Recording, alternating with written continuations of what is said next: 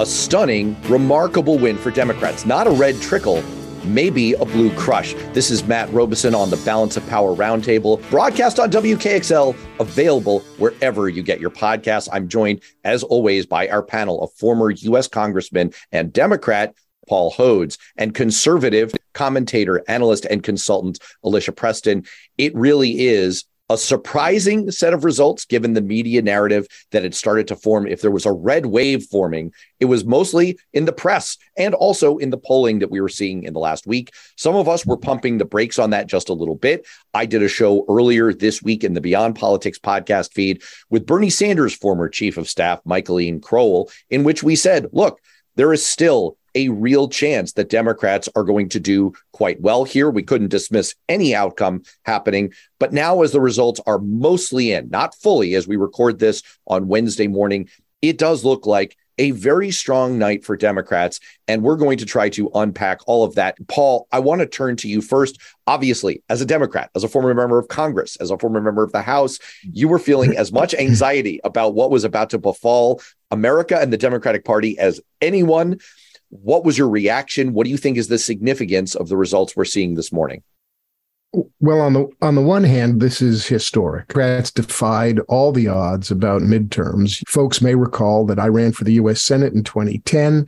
That was a huge wave year in which the Democrats lost 60 seats in the House. And frankly, back in the spring, that's what Democrats were facing, some kind of massive red wave. And then things gradually changed and we started seeing signs of life for Democrats. And then in the last few weeks, the media, the corporate media, and lots of people have been pointing to trends which suggested that the Republicans would do very well talking about immigration and crime, and that the Supreme Court, abortion, insurrection and denial of democracy were not that important. This election proved those folks wrong. Young people and women seem to have come out in record numbers. There was a huge turnout, which is really good for democracy, no matter which side of the ballot you're on. That said, it's a historic result. Final results aren't in. There is even a chance, unthinkable just a few days ago, that Democrats might keep the House. There's a chance. But even a narrow loss of the House and what looks like holding the Senate is important. That's on the federal level. But what's really important, I think, is to take a look at what's happened down the ballot, so to speak, what's been happening in state legislatures, what's been happening with governors. And we can get into that in more detail. But in various places, anti-abortion amendments were soundly defeated. Some important state legislatures flipped to Democrats, like Michigan, and we picked up seats as governor. Given the dysfunction in Washington, what's going on in the states is really important for our democracy. Now, that all said, and I'll just finish with this, I'm not crowing about this. I'm really glad, and it is historic. But what it shows is we have an incredibly deeply divided nation. And hopefully this will be a warning bell for Republicans who will reject Trump and Trumpism and come back to their roots, because they defied the expectations of their big win because of a packed Supreme Court, because of abortion, and because of Trump. Those were the albatrosses around the Republicans' neck, and we're hoping they'll come back to the kinds of values and principles that our good friend Alicia Preston espouses. Well, I don't want to ask you about that, Alicia, because you've got to be feeling some mixture of emotions about this outcome. On the one hand, you're still a Republican and you kind of go team. You want your team to win. On the other hand, you've been as outspoken as any Republican I know, and I know a bunch who have been kind of saying, we've got to change course. We've got to get back to the core principles of the party. And it does seem like maybe this is a potential pivot point, but I'm maybe putting words in your mouth. What was your reaction to this result? My emotions are literally all over the place. Look, I'm a Republican because I profoundly believe in conservative principles of individual freedoms, of less government is better government, of leaving more money in struggling families' pockets. These are reasons of individual liberties on a daily basis. That's why I'm a Republican. And therefore, I'm sad that we're not going to have more of them in the federal offices to carry out the policy that goes with those principles. However, Donald Trump wasn't on the ballot yesterday. MAGA was, and MAGA lost. And for that, I am pleased. And I'm going to get in a whole lot of hot water for that. But I want my country back.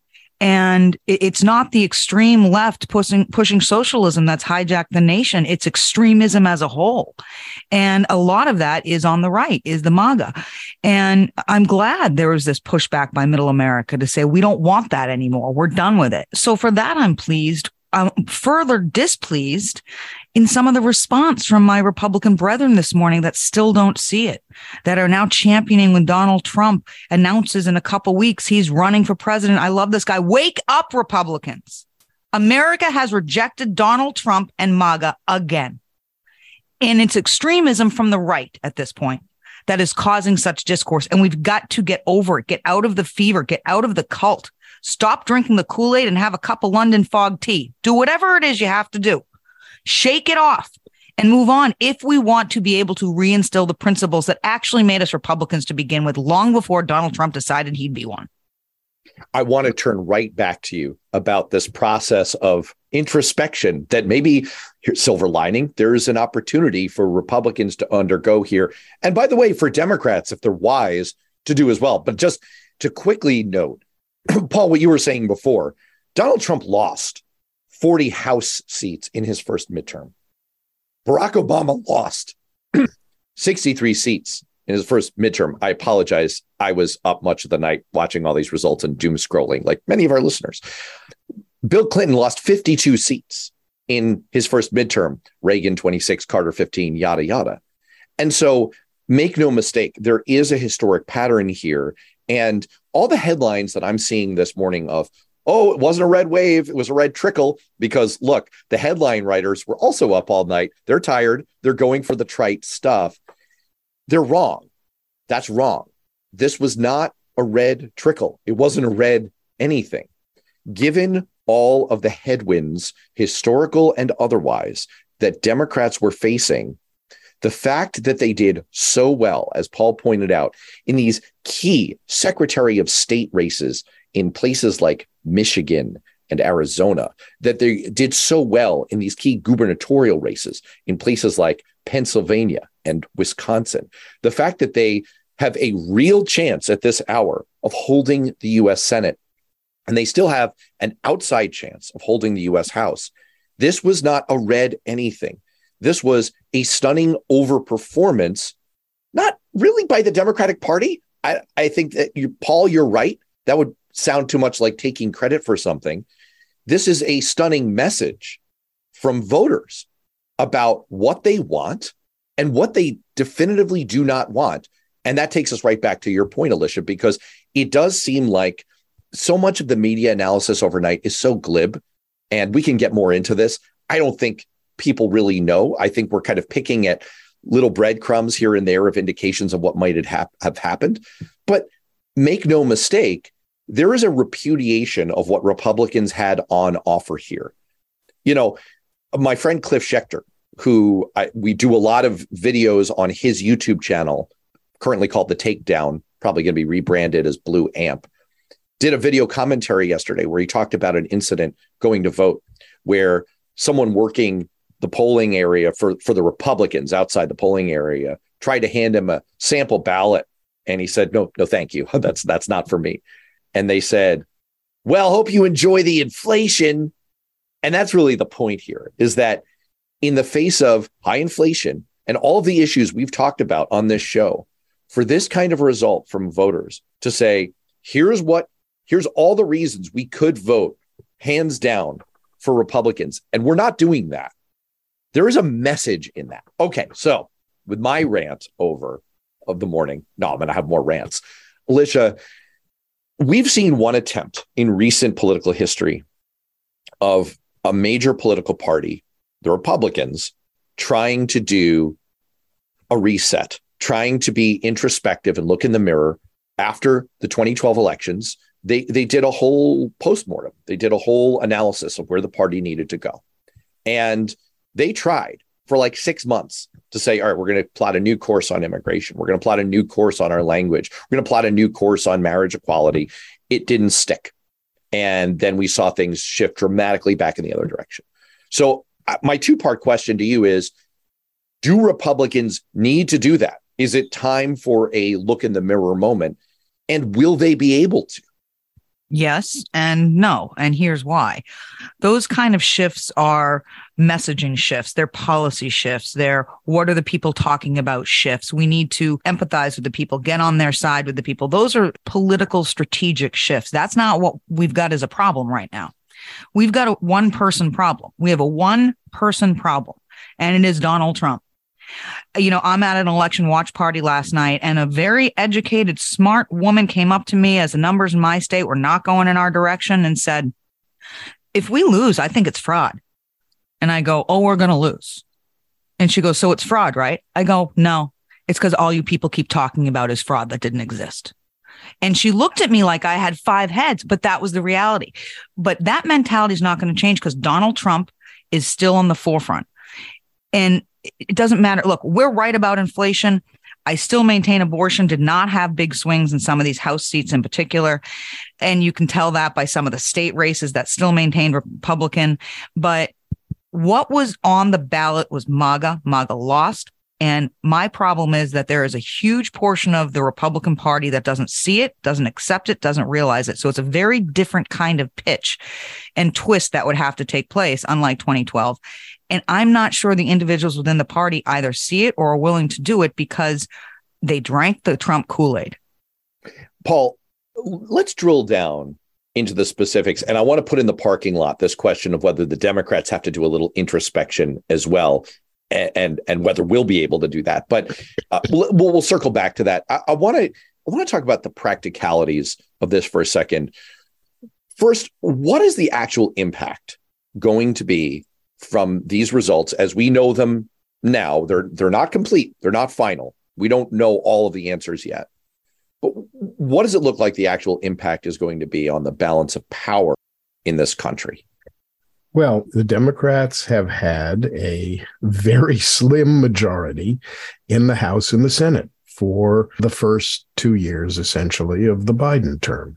And the Democrats have been able to push through historic legislation, which will have significant impact on the country in the years to come. The impact may not have been felt as directly during these midterms, and Democrats have been struggling, as we all have as a nation, with inflation, not caused by Democrats, frankly, but by world events over which we have very little control. If we lose the House, we will lose the House very narrowly. That makes for a kind of challenging and ungovernable majority, a slim majority for Republicans that will be difficult to control because you're going to have a huge MAGA influence and wing in the Republican Party. You're still going to have all these whack jobs on the far right. And you may have some reset from leadership of the Republicans in the House who are trying to control their MAGA colleagues and wrestle some votes out of the House. So then we turn to the U.S. Senate. I guess at the very best, Democrats will hold the Senate to either even or maybe even by a one seat majority. In any event, it's going to be really narrow. So the dysfunction we've seen in the Senate over filibusters and trying to use reconciliation instead of normal processes, et cetera, would continue even with a very slim majority. If we lose both houses narrowly, despite whatever challenges the Republicans face in gathering their coalition and amassing their votes, we have a president who will be forced to use his veto power. And what I do predict is that if the Republicans do gain the majorities, we're going to see this flood again of really specious stuff. We're going to see national investigations into Hunter Biden. They'll try to impeach Joe Biden for what I don't know. It'll be another cavalcade of misery fueled by the MAGA, which in a very perverse way might be good for Democrats in 2024, when Democrats would then say, well, we got half the job done by keeping democracy in 2022. Young voters and women are now empowered, and we're seeing in the huge turnout something good for our democracy, people voting. And by the way, despite the intimidation of MAGA people with guns at ballot boxes and polling places and all that, we haven't heard much about real problems with elections. We've heard the normal kinds of administrative snafus, but nothing violent that we have heard of. Yeah, can I pause you on that one for a second? Because I think that's a takeaway that we should really hit, and that we can all applaud, is that after all of the concern that I think we've shared, and this is one place where we can still say on a bipartisan basis and mean it, voting was relatively smooth. The places where there were ballot box drop-offs and mail-in voting, that seemed to go pretty well. And for the most part, I mean, Kari Lake notwithstanding, people who lost conceded last night. There still could be recounts. There still could be, it looks like there's going to be another vote coming in Georgia. I mean, there's more things to come, but this all went stunningly well from that standpoint, and in itself disproves the big lie. We had a smooth, traditional American election that, even with all these MAGA nut jobs on the ballot, for the most part, they're not spouting conspiracy theories. They're not like, we're not going down that rabbit hole. That's amazing. That's really incredible. Big. Oh, wait, Alicia looks skeptical. Give it a day or two, Matt. No. Come on. All right. Well, Twitter's going to be a bustle. Well, Twitter is Twitter relevant anymore? I mean, now it's still relevant, but will it be in 6 months? It's being controlled by a neo-Nazi with no employees. Come on.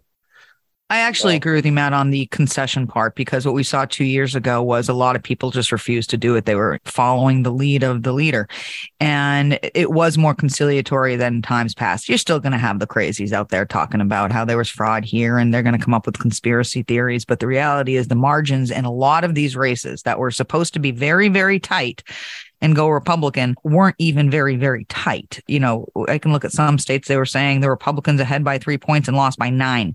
So I think there was a point that Republicans who were losing bigger than anticipated had to say, all right, do I want a future here? I've got to do the right thing and be a grown up and concede. And so I was pleased to see that, particularly in certain states. I didn't expect it to be so calm, but look, I have full faith, and I always have, in the overall election integrity of the United States of America. I think we do a good job. I think people take it seriously. I think Georgia is an important state to look at when it comes to this, because Raffensperger, the Secretary of State, who was at the forefront of the battle with Donald Trump 2 years ago, he won his reelection, and that's because people feel that he did his job last time and he could do it again in safe and secure elections in that state of Georgia. So there is some positives to take away. Lauren Boebert potentially losing is my chuckle of the morning, but we can get into more of that. Oh, couldn't have happened to a nicer person. And just do yourself a favor. I never want to send people to Twitter unless they're going to follow me. I'm at Matt L. Robeson, but spend like 2 minutes on Twitter and just look at like how it's going now. Freeze frame of Lauren Boebert yesterday, like the red wave is here. And it's like, oh no, you lost. All right. I want to talk a little bit about the situation in the U.S. House of Representatives. First of all, I'd maintain that this morning, the most depressed man in America, who's probably drinking very, very heavily, is Kevin McCarthy. I think there are three things. It's true. It's true. And I know what he drinks, by the way. And I'm sure he's. Yeah, you've gone to dinner with him.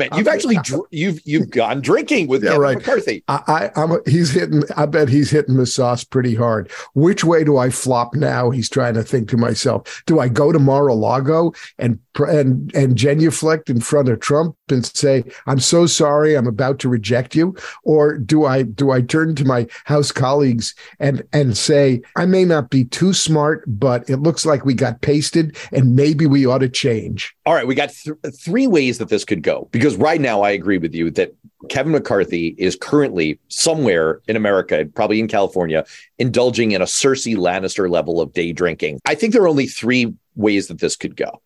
One is Democrats Right now, as we record this, they've got about a 17% chance of pulling out the House, pulling out a majority in the House. It's like drawing an inside straight in poker. That could happen. So one thing that could happen here is, despite what looked like a gimme, what people were talking about is a 30, 40 seat red wave. Kevin McCarthy could be the leader of a party who fumbled that away and he loses the speakership. That would be crushing, and it couldn't happen to a nicer guy. So that's one outcome. That's bad. Here's another outcome. There's already insider whispers from Republican circles in the House that even if they eke out a majority with anything fewer than 225 seats, which could be about the range they're looking at, the knives will be out within the Republican Party for Kevin McCarthy. They're going to be looking for a scapegoat. They're not going to be able to publicly say this is all Donald Trump's fault, like Alicia Preston just had the backbone to say. And so they're going to point fingers and knives at Kevin McCarthy, and he might get thrown overboard, and he might lose his dream job of being Speaker of the House. That's a second possible outcome, and that would be really bad. The third possible outcome is that Kevin McCarthy is going to spend the morning getting acquainted with a taste of Marjorie Taylor Greene's boots, because he's going to spend so much time licking them over the next 2 years. He will become Speaker, but he will only be able to do so by cutting a deal with extremists within his own caucus, in the Freedom Caucus and the Marjorie Taylor Greenes of the world, to empower them. And he's going to spend the next 2 years chasing down their lobbed crazy bombs. Those are the three possibilities. They're all terrible for him. What am I missing? All I want to say is this, just to follow up in a very careful way. The image of Kevin McCarthy licking Marjorie Taylor Greene's boots is not quite apt. It's more like a frozen metal pole to which his tongue gets stuck as he tries to lick the frozen metal pole and go on from there to speak to his colleagues. So Kevin McCarthy, good on you. Good luck. Just put your tongue right out onto that frozen metal pole. All right, Alicia, you know Republicans better than I do, but I mean, am I wrong? What am I missing? No, you're not wrong. And I will never get any of those visions of lickings of Marjorie Taylor Greene's boots or whatever out of my brain. So thank you, because I haven't slept much and now it's just burning my eyes. Look, Kevin McCarthy's in a tough position, and I'd like to give him the path to potential victory as a human being over victory as a Speaker of the House. Realize what happened. I think that Republicans are going to get control of the House because the undetermined races would have to break so hard for Democrats. I don't see it mathematically happening. Kevin McCarthy needs to do what a true leader does, acknowledge what occurred, change course, say, let's get back to our principles and our foundings, ignore Marjorie Taylor Greene and everything she stands for, because the American people as a whole just rejected it, and do what is good for the country. And if he loses the speakership because of it, he can sleep at night and look his children in the eyes. I think that's a lovely vision for what a good leader would do. It's a much better vision than the one you guys gave me about Marjorie Taylor and licking her feet or whatever. No, not her feet, just her boots, or the frozen pole. Stop there. No. Taylor Greene. Oh, God. Let's go no further. Paul, I before we move off of the question of a little bit of introspection, again, that Alicia was calling for here, right? Like, okay, things didn't go well. Let's look at it. In medicine, they have what's called an M&M, a morbidity and mortality conference. If things go badly, if something bad happens to a patient, all the doctors will get together and they'll say, what went wrong? What do we learn from it? And we don't do this in politics most of the time. And Kevin McCarthy would be well served to do that. So would the whole Republican Party. But it's interesting to me. Go. I want to make one point. That may be true. And we'd hope that the Republicans would take a look and come back to Alicia Preston's principles. And I'm going to urge Alicia to run for president because she'd be a good candidate. She'd lose, but she'd be a good candidate. But for Democrats, and this is something Democrats, I don't think, are very good at.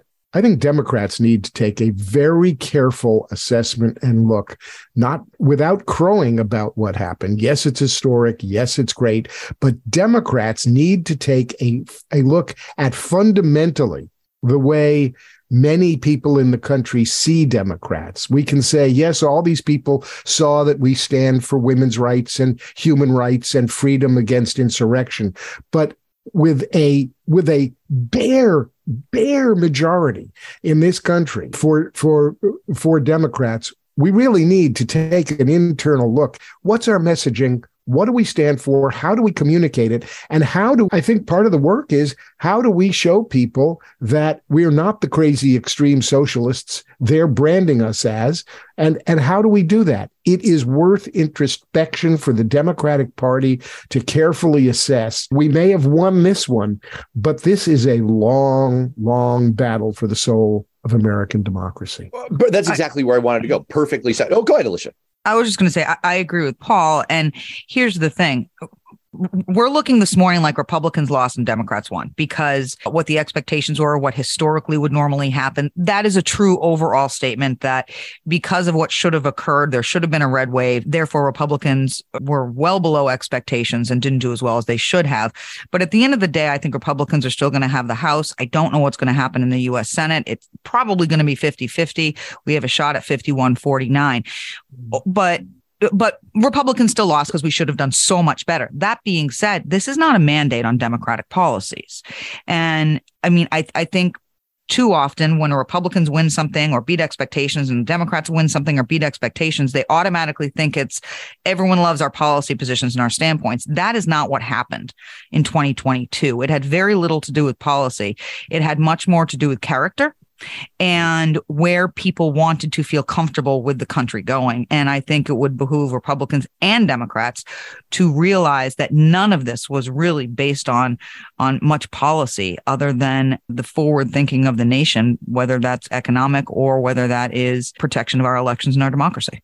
Yeah, we can move off this point because I think we're all in agreement. I would only add that this is something that's so hard to do anytime you view yourself as successful. In any domain, in sports, in business, in anything in life. And it's super duper true in politics that you never walk out of something where you say, hey, we won. Now let's examine all the things we could have done better. But you should. It would be incredibly healthy to do that. And everything that we've said in recent weeks on this show about, hey, Democrats, why didn't we have a clearer, more cohesive economic message, talking about the positive accomplishments we have, acknowledging and empathizing with some of the struggles that Americans are going through with high prices. Why weren't we better about that? That's still true. It's still real, even with a good result.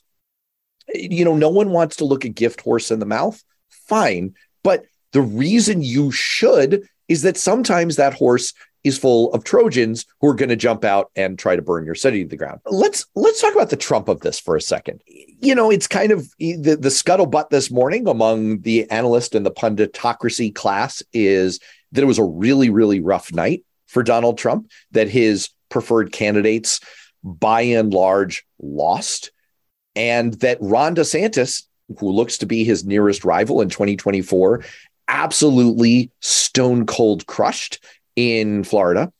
And so you have people waking up this morning and saying, is Trump really like good for the party? Is he really good for what we want? Alicia, again, I'm going to turn to you for finger on the pulse. Like, was this really a bad night for Trump? Is it really going to matter? Well, the answer to the first question is yes. The answer to the second is I have no idea. Look, what was interesting in the final weeks of the general election across the country, Trump started to come out and give endorsements where he hadn't given them before. And my theory on that and others' theories on that was because he started to see some of these pro-Trump candidates that he hadn't bothered dancing with before looking like they might win, and he wanted to take credit for it when they do. Well, those candidates, for the most part, lost. So now the question is, does Trump recognize this? Does he realize it? Do the people around him inform him of it? That this alleged announcement in the middle of another week or so of his running for president, does he hold back? Did he hold back before the midterms because he wanted to see what the results are? And does he calculate things that way? I don't know. I'm putting a rational spin and strategic concept on someone who I think is neither. So I don't know what he's going to do. But yes, there was a big statement about Donald Trump given by America yesterday. And that is true, even if Republicans get the House and get the U.S. Senate. That is a statement, even if both of those things happen. It's a repudiation of MAGA. And I don't know what Donald Trump will do. He is damaging the party. He is damaging our opportunity. There were some great non-MAGA candidates that lost yesterday, even on state levels, just because they had an R next to their name. And a lot of independents came out and said, we're going in a different direction. We don't want to be associated with Donald Trump. So Republicans have to do some soul searching. We have to figure out what we're going to do if we want to win again, so we can in fact affect policy as opposed to culture in the United States. And Paul? Well, Florida is pretty interesting because what we saw, I happened to be watching MSNBC, who graphically demonstrated. So on brand for you, Paul. Hang on. Of course you were. No kidding. No. Wait a second. I'm just going to talk about statistics and numbers. I'm not talking about opinion or anything else, but showed pretty graphically how Florida has shifted to Republicans over the past decade. There were pickups for Republicans in House seats because of the gerrymandered districts. DeSantis crushed it there. It is pretty clear now that Democrats have a real problem with Hispanics and the Latino vote. Certainly, if you follow the results in Florida, I'm not so sure what we'll see out of the Latino vote in other parts of the West, but certainly in Miami-Dade County, the conservative Cuban community and other Latinos went big for Republicans. So Florida has 29 electoral votes. There's a real challenge for Democrats in the 2024 presidential election if Florida is solidly Republican. It goes along with saying that Democrats need to look inward as well. Trump, it doesn't matter what anybody says to Trump. His people can tell him what happened and why it happened. He won't believe anything. He's pathologically unable to accept reality in that way, especially when it comes to electoral politics. He's going to announce for president. He's going to hopefully take the party down with him even further in 2024 if he's nominee. This election is a good harbinger for democracy if Trump runs again, which I think he will. Well, I think there's certainly a scenario here where everyone overreads what happened, kind of per your point, Alicia, last night. And Democrats tell themselves, hey, we did great. Fantastic. Everything's working spectacularly. And there's already reporting out of the White House this morning that Joe Biden is like, oh, I'm definitely in. Notwithstanding the fact that, the 2024 election is 2 years away. Who knows what's going to happen in the interim? And Donald Trump is, I think you're right, Paul. He's congenitally unable to engage in any searching in the mirror or thinking about charting a different course. So we're probably on track for this kind of a showdown.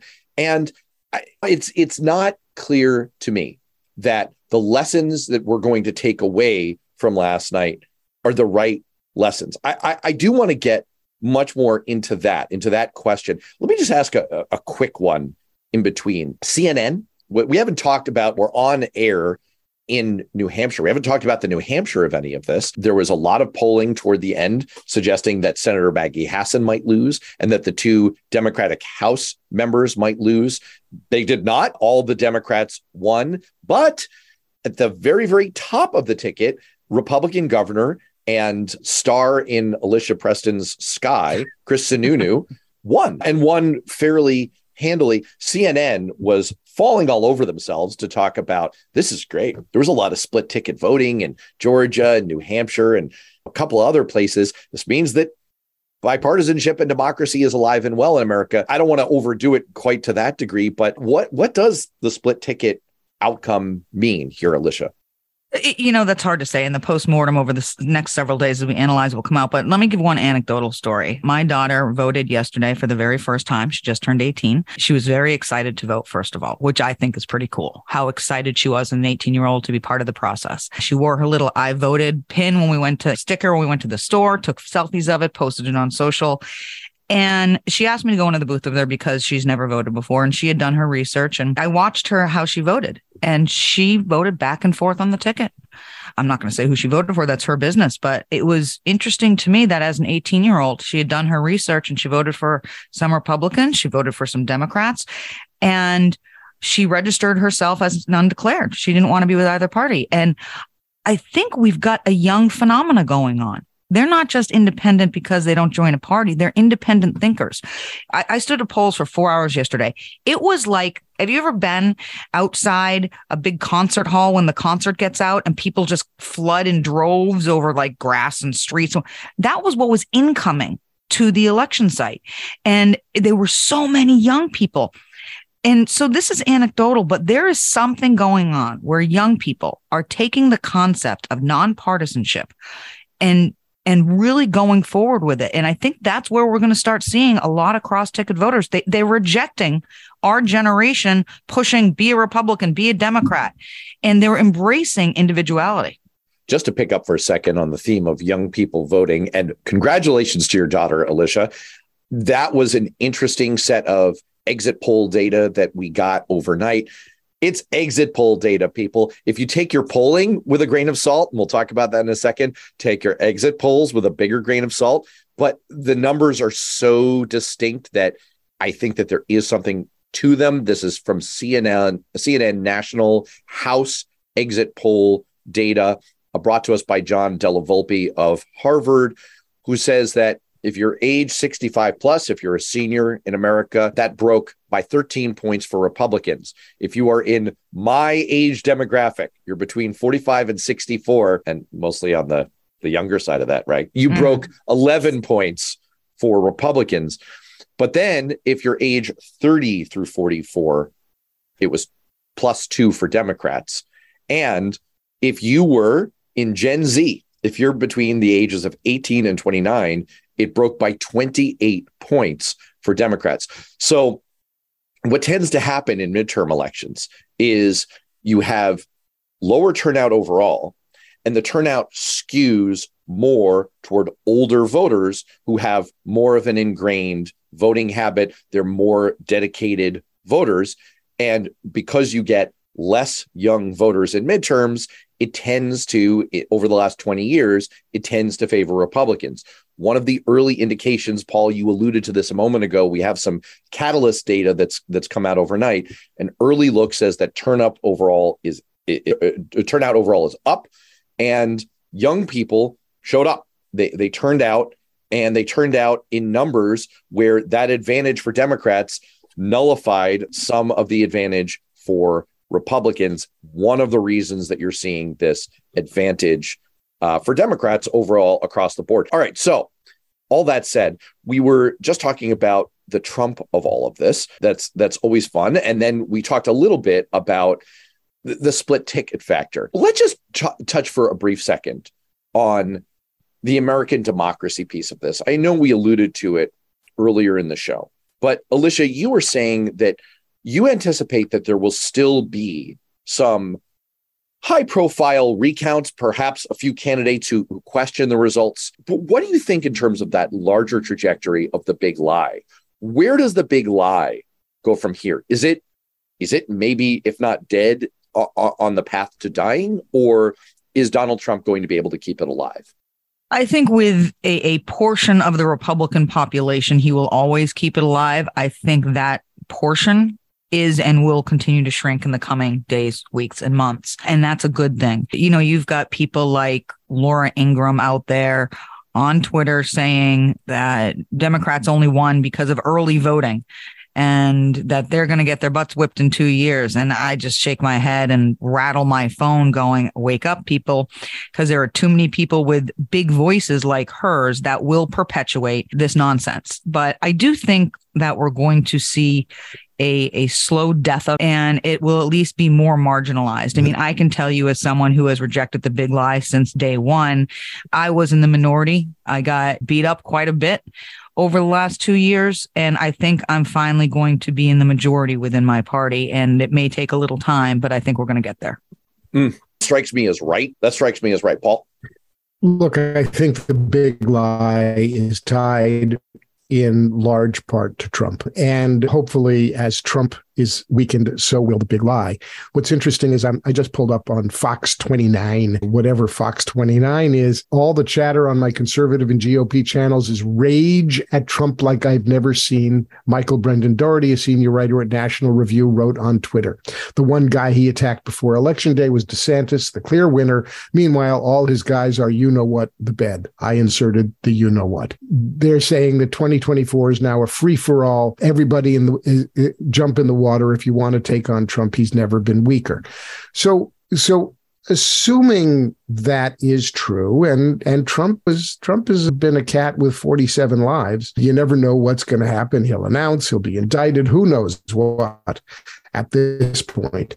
But if, in fact, the Republicans see Trump as weaker and they actually take stock of what happened in this election in an objective way, maybe the cries of the big lie from elected leaders who have a bully pulpit and commentators like Fox will decrease, and we will perhaps slowly see some rebirth of the Republican Party as a responsible minority in this country. Nothing would be better for democracy than to have Republicans as a perennial responsible minority. The other fact, again, that's some wish casting there, but I like it. One other factor I would throw in here is there's some voter education that may happen through the process of a lot of what we saw in 2020 was, do you remember, like Red Mirage and the order of the count creates this perception that one candidate is ahead, and this idea that, we had a lead and we lost it. A lot of Donald Trump's big lie talk hinged on that early perception. Now, the order that they do the count is different in different states. Some states mandate that you do absentee ballots first. Some mandate that you do drop-off ballot boxes, an early vote first. Some, like Pennsylvania, won't let you open any mail ballots until after Election Day. You can't start counting in advance. And so there's all these different rules, and you get used to different effects. But take an example like where things stand right now in Nevada. You've got Catherine Cortez Masto up against Adam Laxalt. It is a very close election with Laxalt in the lead as we record this. And if you look at the results we have on voting county by county, it looks like there's a huge chunk that remains outstanding in Clark County, 164,000 votes. And Cortez Masto has a 5-point lead in that county so far. If that pans out, she would stand to gain, as the rest of the vote is counted, about 8,200 votes.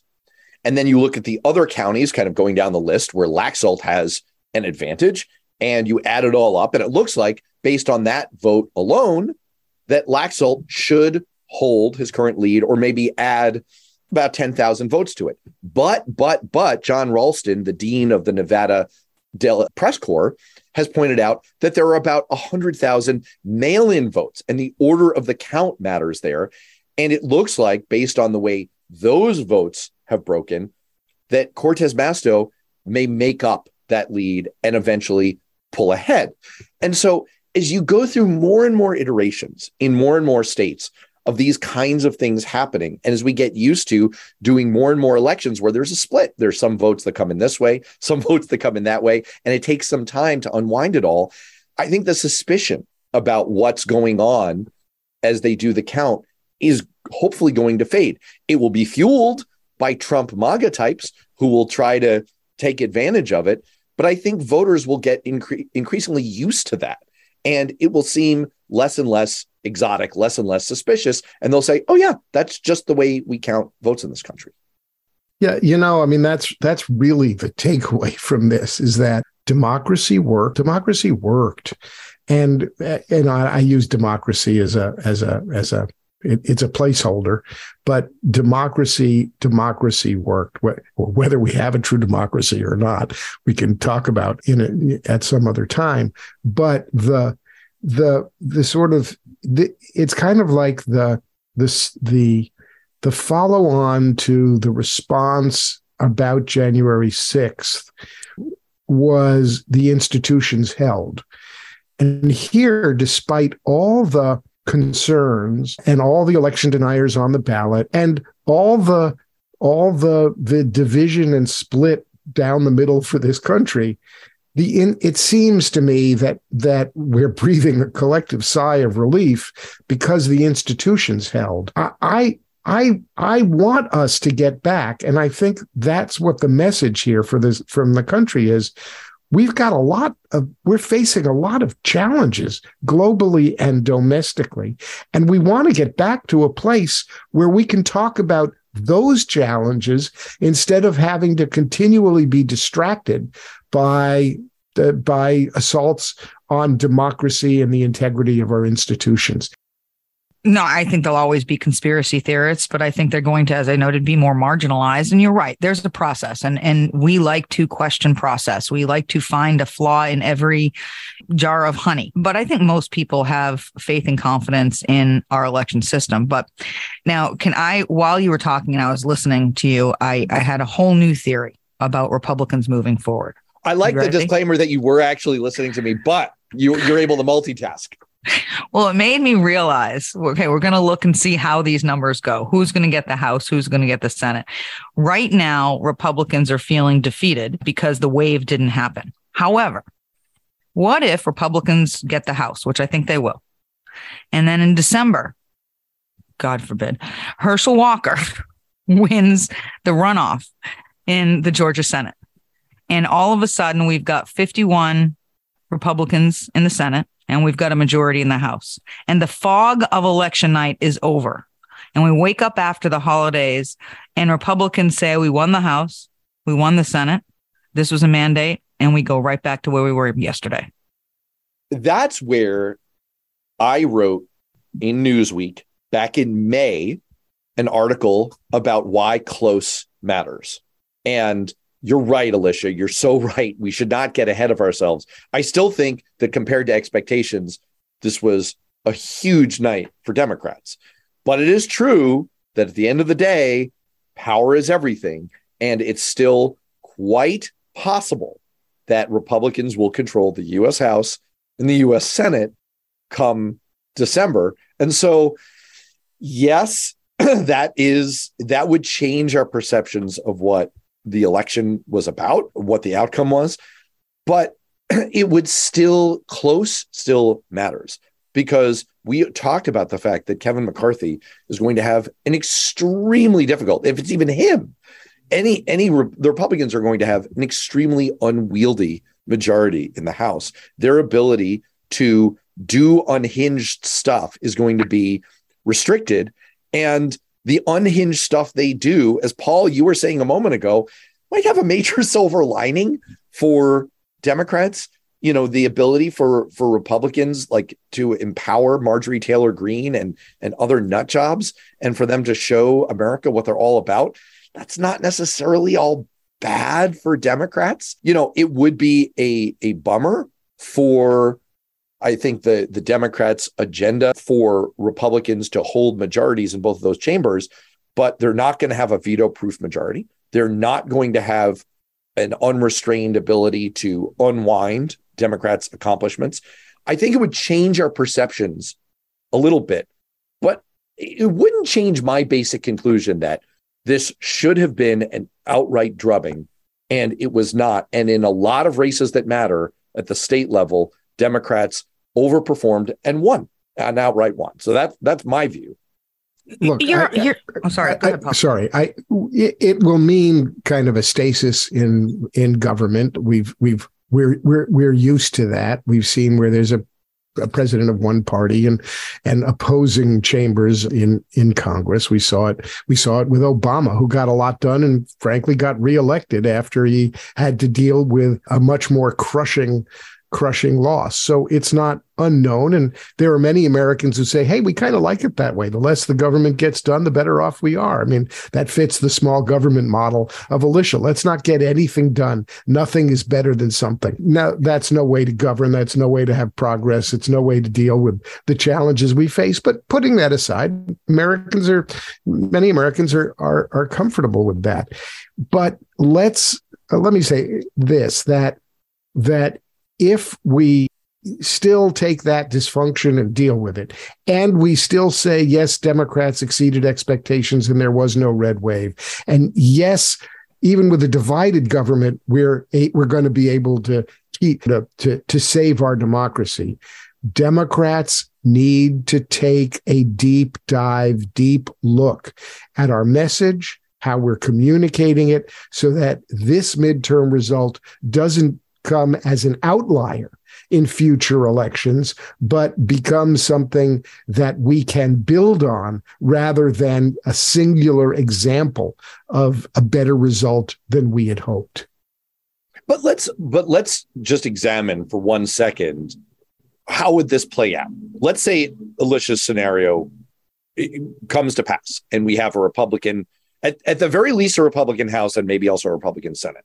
Let's say Kevin McCarthy holds on and becomes Speaker of that Republican House. What is he going to do? Because we've seen a bit of this movie before. When Republicans gained control of the House in 2012 or in 2010, they immediately went on a jihad to try to undo the Affordable Care Act. They passed in the House something on the order of 50 times a bill to repeal the Affordable Care Act. And the further they went down that road, the more Americans rejected it. And now the Affordable Care Act is popular with Americans. If you think about some of the more unhinged things that they would do, Paul, you mentioned before, they're probably going to impeach Joe Biden. You're sitting in Kevin McCarthy's office and you're trying to advise him. If you're some hapless ex-staffer like me, and you're sitting there and you're like, Kevin, what do we do here? Because if we let the Marjorie Taylor Greene faction get their way on this and we impeach Biden, voters are probably going to snap back at us like they did against Republicans in 1998 after the Clinton impeachment. They're probably going to be pretty mad at us. It's probably going to help Biden more than anything else. If they try to repeal the popular things that Democrats have accomplished, it's probably going to bounce back on them. I guess my point is that I'm not sure that Republicans are actually going to be able to fundamentally change a lot of the policy that Democrats created in the last 2 years. What they could do is sort of hoist themselves on their own petard by overreaching and acting like lunatics. And that would also only help the Democrats. Am I being too hopeful about this? Well, I think the other thing they could do, and maybe I'm being too hopeful about this, is not do the crazy and simply not provide Joe Biden with any wins on his agendas, right? If they hold his policies at bay, what does that mean in 2 years? Look, I hope they don't do the crazy stuff. I really do. But here's the point I was making before about this scenario. When the fog of the election is over, and you guys are totally right, this was a big win for Democrats. Even if Republicans take the House, even if they take the Senate, last night was a big win for Democrats because it shouldn't be this way. Historically, it's not this way. But the people that made the decision in the election yesterday don't sit and talk about this stuff on radio and go through our phones and our computers and realize it. What do they do? When all of the chitter chatter's over and it's January, all they look at is that Republicans have the House and Republicans have the Senate. And what do Republicans do from there? Do they think they've got a mandate? They didn't get a mandate. Do they act like they got a mandate? They shouldn't act like they got a mandate, but I can't predict what they're going to do. And Kevin McCarthy's got a difficult decision to make. Does he lead and recognize what really happened on Election Day 2022? Or does he, because he's not stupid, does he take the perception of a mandated win and run with it? And I hope he doesn't do the latter. It's going to be impossible for him, though. I mean, just to play out the rest of the scenario, you're the hapless staffer. Let's say you're me, but you're Alicia Preston, right? You're sitting there and it's like, well, Kevin, boss. I mean, Paul, you and I have actually sat in rooms where I've had this talk with you, except you weren't like leading the House of Representatives. It's like, well, Congressman, we don't want to go down this road where we do all this crazy stuff. But you've got Donald Trump out there truthing or tweeting or whatever it is he's able to do and putting pressure on you to do all this stuff. You've got a Trump MAGA base that still exists, that's still a majority of the Republican Party, that's demanding that you do all this stuff. You are going to be absolutely torn apart. You're going to be absolutely torn in two between Kevin's not, I mean, Paul, you've said yourself, he is not the sharpest knife in the drawer, but even he is going to be able to see that it's not a great choice here. Well, but yeah, you're right. Yeah, absolutely. It's not a great choice. And I'm looking ahead to 2024 at this point. And no matter who the Democratic candidate is at the moment, we'll assume it's Joe Biden. I'm much more hopeful for 2024 and hopeful for our country, even as divided as it is after this election. And it's a feeling not just because I'm a Democrat, but because I'm an American. Let's talk for a second, now that we've gotten kind of like the consequential stuff out of the way. Let's talk about some of the silly stuff. Polling. What do you make of this? You know, obviously some of the polling averages in some races, like the Pennsylvania Senate race, came pretty close to the final result. But I think it's fair to say that both polling averages and media reporting about the expectations based on them were way off. You know, where do we go from here on polling? You know, and this is going to get a little bit into the weeds, but this is the reality of it. Polling is a very difficult scientific formula, and it's gotten more difficult with modern technology.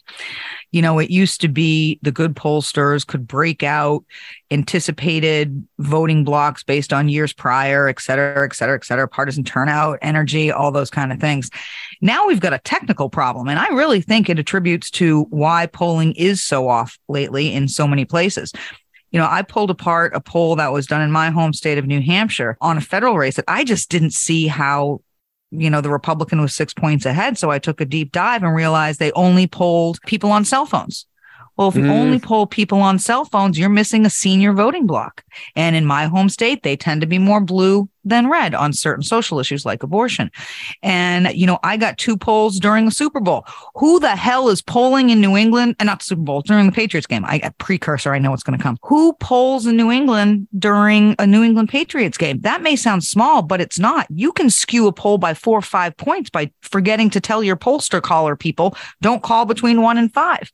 And it's either they lost the plot, or the other theory is there's just so much money being thrown at pollsters, they take the check and don't worry about it. I don't know. That's a cynic in me. I mean, I know it's so trite. It's so trite to say, don't trust the polls, don't believe the polls. And as we said on the show on Monday with Michaeline Kroll, Bernie's former chief of staff, I don't think any of us is saying that. We all believe that there is value from polls, that there is insight to be gained from polls. But there's also, to me, I think that there's clearly something deeply wrong here, that it's sort of like looking at the weather forecast and saying, well, it's right a significant amount of the time, but what you don't know is it right for the right reasons? Like, are you really understanding what's going on, the underlying mechanisms, or are you getting lucky some of the time? And you're also wrong a lot of the time.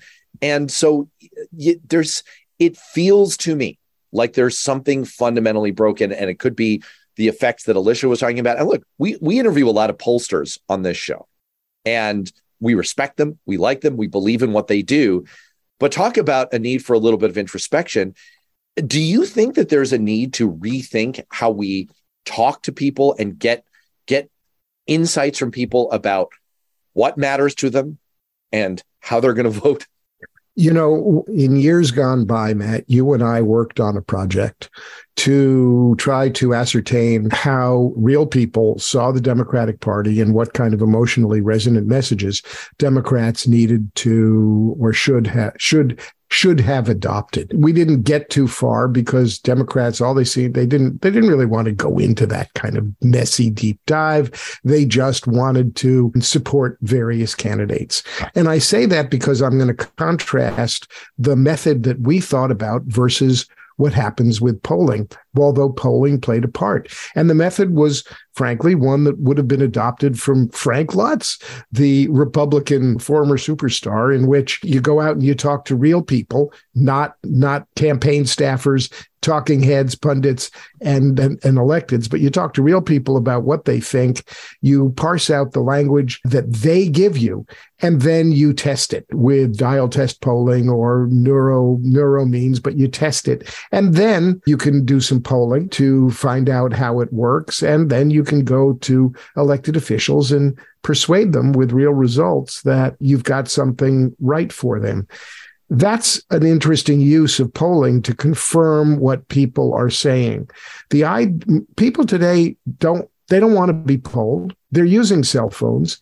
They're not answering. They're not telling the truth. And it's really gotten harder and harder to get any deep consequence out of polling. What the polling seems to show us is, okay, here are issues on people's minds. So last night when MSNBC said, hey, 32% said inflation was their motivator, but 28% said abortion was. Did polling really pick up how vibrant that motivator was going to be? We debated it on this program. Yes, abortion is going to be. Alicia said, no way, it's all about inflation. And the Republicans then also used their old saws, it's immigration, it's crime. And at least the MSNBC graphic showed those issues down at, say, 10% of people were motivated by those. The polling has gotten really difficult in the age of social media and cell phones. So pollsters, I think, are going to have to rethink methods. They're going to have to rethink what they're polling. If all we're doing is identifying some issues, will polling really be accurate to tell us how serious they are for people? And how are you going to test what let's call the overall emotional gestalt of what's going on? Because in the overall emotional gestalt, which frankly motivates voters, I think, more than significant issues, we've seen the result in this election that contradicts what the pollsters said was coming.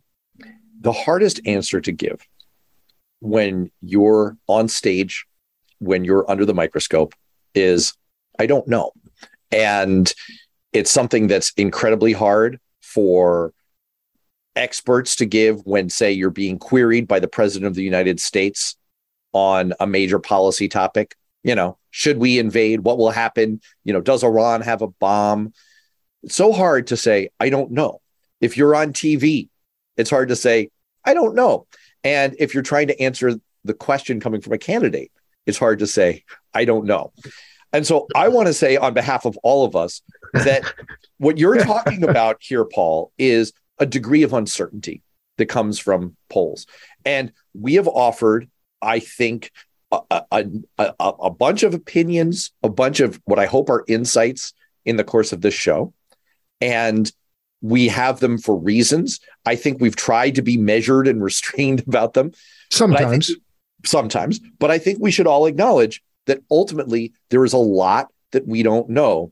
And I just want to bring this around from the polling side to the media narrative side, because what we've seen is a lot of echo chamber stuff in the last couple of weeks about, the polls are telling us this, and therefore this is what's happening.